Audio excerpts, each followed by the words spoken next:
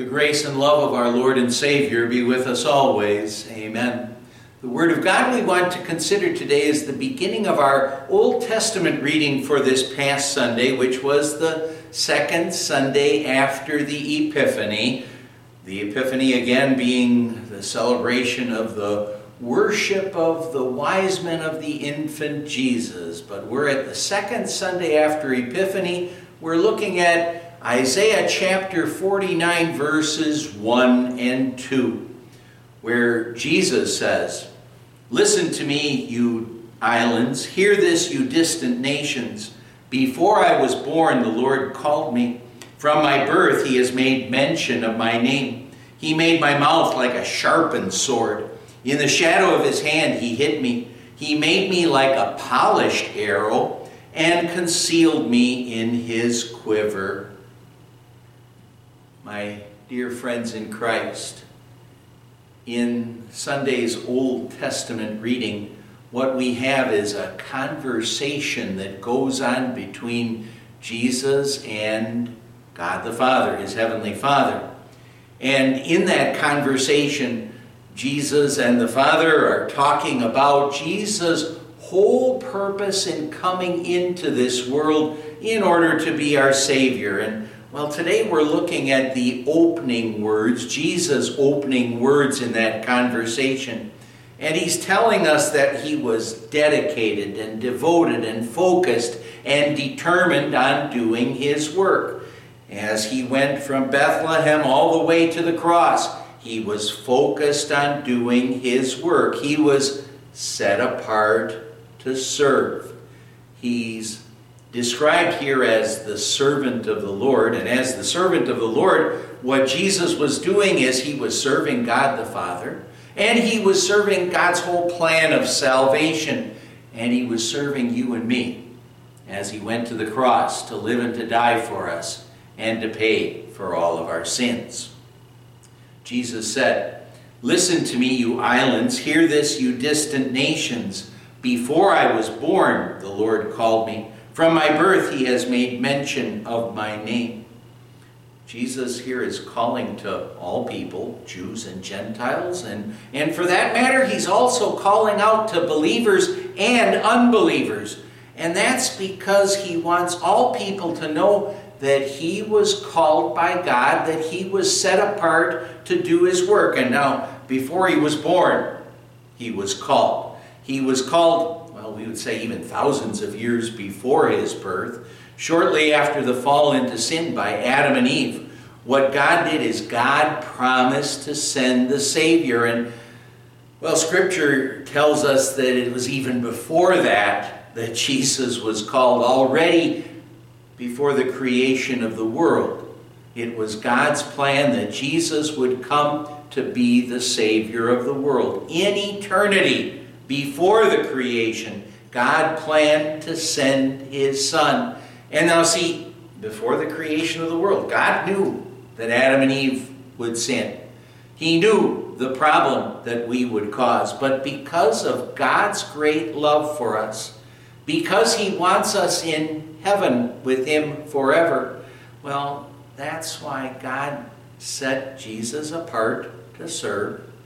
And that's why God knew already from before the creation of the world that Jesus would be our Savior. When God sent Jesus, he made his mouth, it says, like a sharpened sword. And that makes us think about what the writer to the Hebrews said. He wrote, "For the word of God is living and active, sharper than any double-edged sword. It penetrates even to dividing soul and spirit, joints and marrow. It judges the thoughts and attitudes of the heart." And what that just reminds us of is that when we hear the law and the gospel, the Word of God, what it does is it pierces our hearts.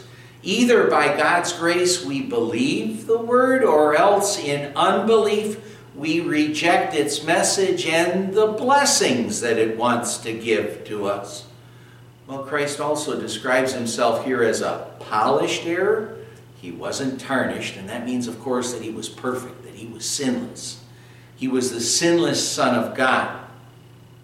And as an arrow, what we can do is we can picture him zeroing in on his purpose, always focused, always determined to be our Savior. He was set apart to serve.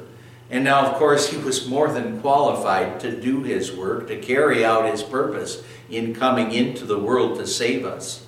And now it also says here that what was the case with Jesus is that he was hidden in the shadow of God's hand.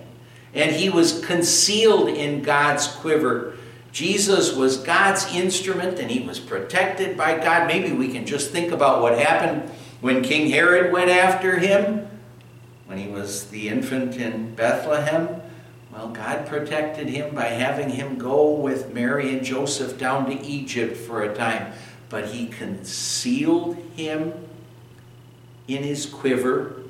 He was hidden in the shadow of God's hand so that, well, he was set apart to serve. He was set apart to accomplish his mission, and nothing was going to stop him.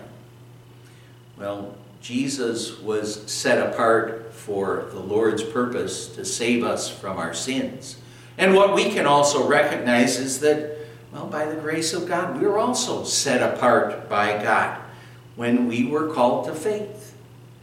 When we were called to faith, perhaps through the waters of baptism, what happened is that at that time we were set apart.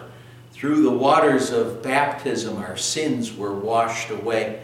And as forgiven sinners, therefore, our sinful nature, with all of its evil desires and deeds, they should be washed away with regular sorrow for our sins.